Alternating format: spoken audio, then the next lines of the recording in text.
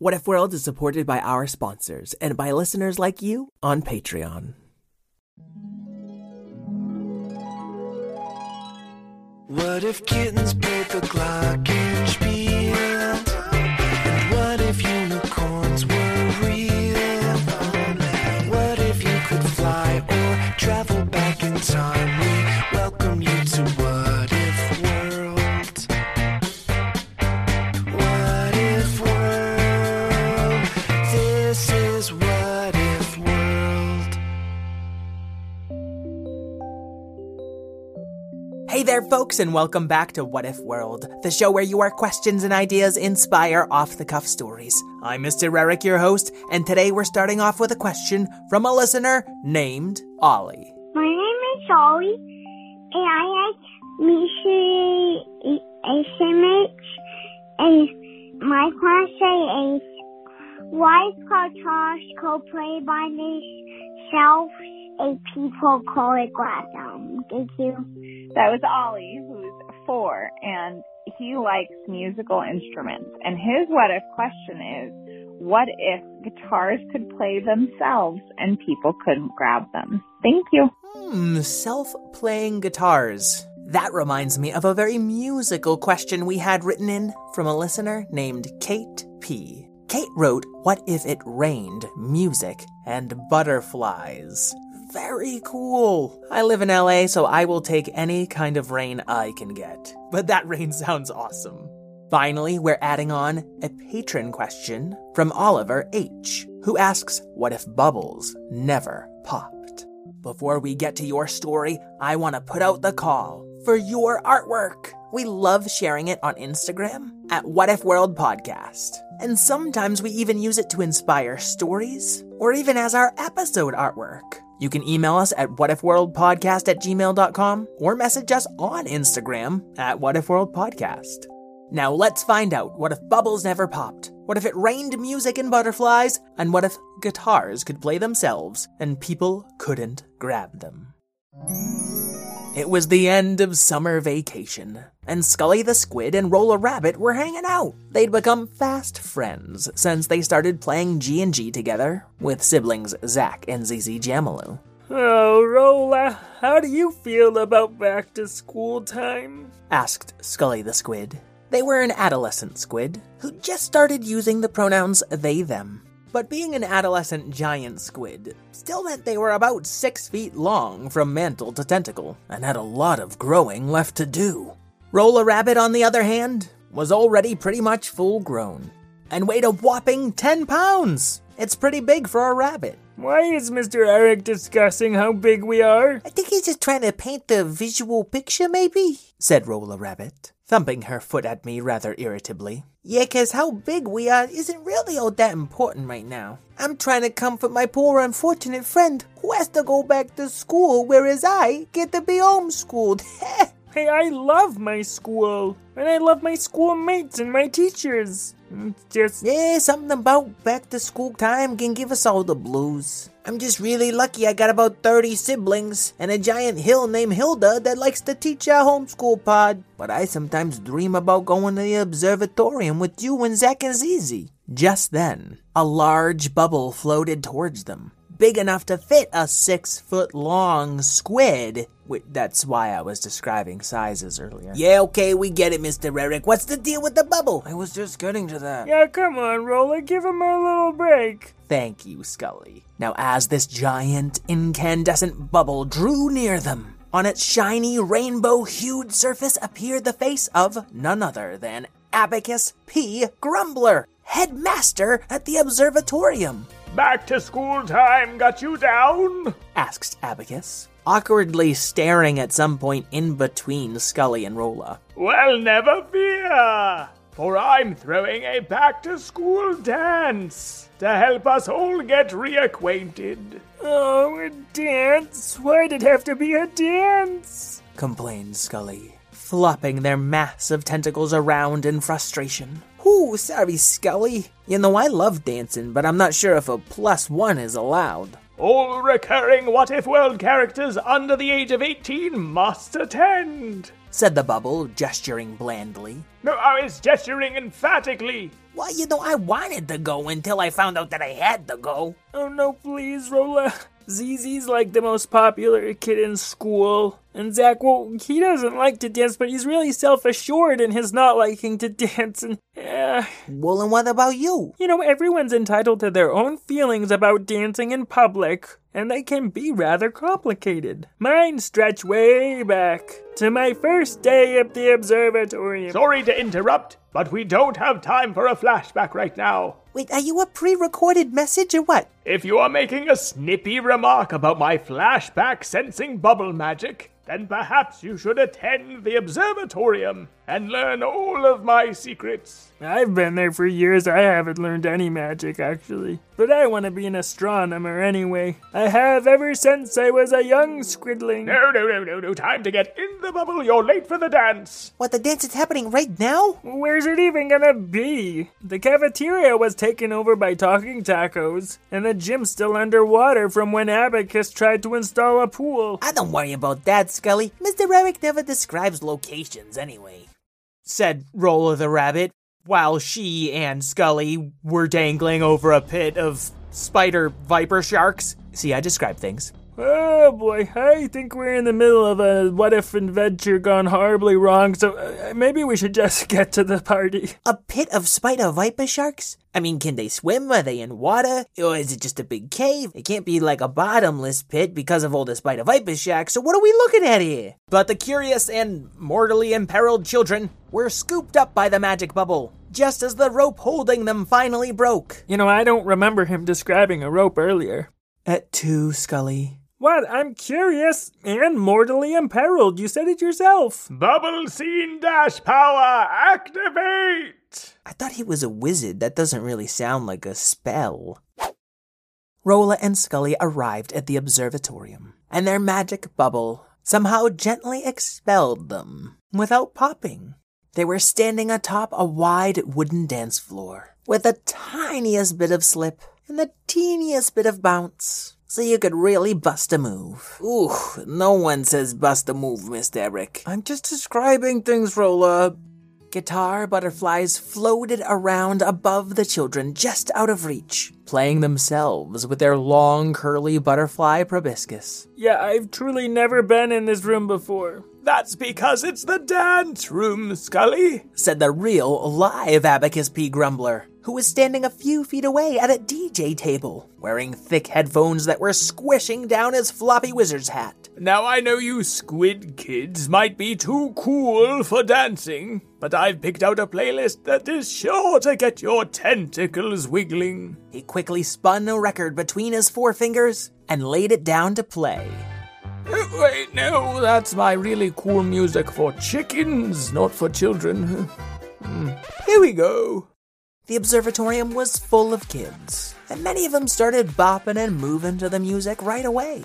ZZ had already formed a small crowd of admirers, as she was adding some magical flair with her wand. Zach rolled his eyes, put on his noise-canceling headphones, and walked over to Scully. Hey, Scully! Glad you made it! I can hear you. You're the one wearing headphones. You like my headphones, yeah? See, I prefer to just watch people dance. Was it a little too loud and crowded on the floor for us, huh? Squid 5, buddy!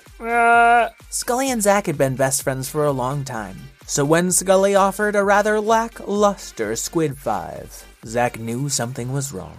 Hey, I already knew something was wrong, hey, okay? Rolla! How are you? I have rabbit ears, Zach. You don't need to yell at me. I feel like I'm yelling. Should we go someplace more quiet?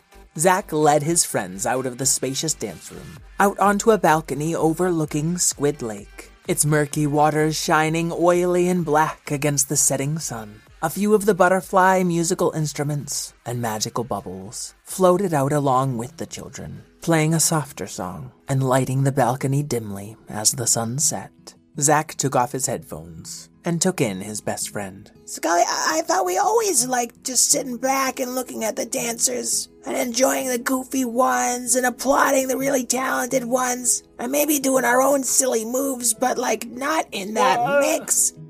Well, obviously that's not true, Zach. I've been hanging with them all day, and they were about to give me this awesome flashback that would explain everything.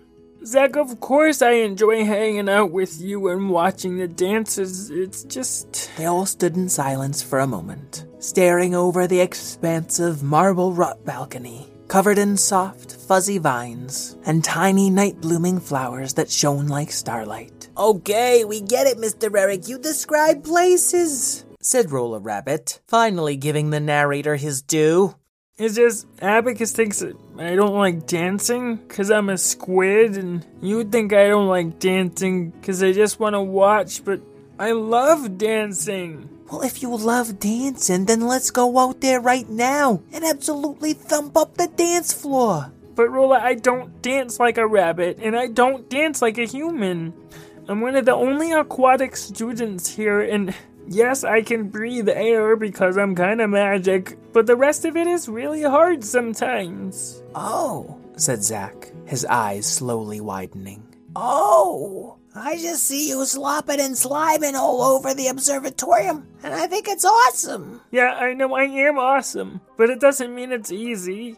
The guitar butterflies back inside started playing themselves again. And while butterflies are naturally quite guitar-shaped, they could also play percussion, and make their bodies into flutes, and play the different colorful bars on their wings like synth pianos. I mean, they're magic music butterflies. You get the idea.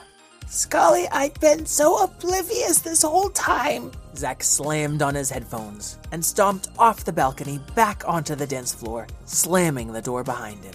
Yeah, Zach, it's okay. I mean, it's kinda not okay, right? I don't know, I never felt comfortable saying anything before, but... Hey, you don't have to make excuses to me. I'm a 10-pound bunny living in a world with colossal squidopusses and dragons as big as buildings. People don't always know how to accommodate us animal folks.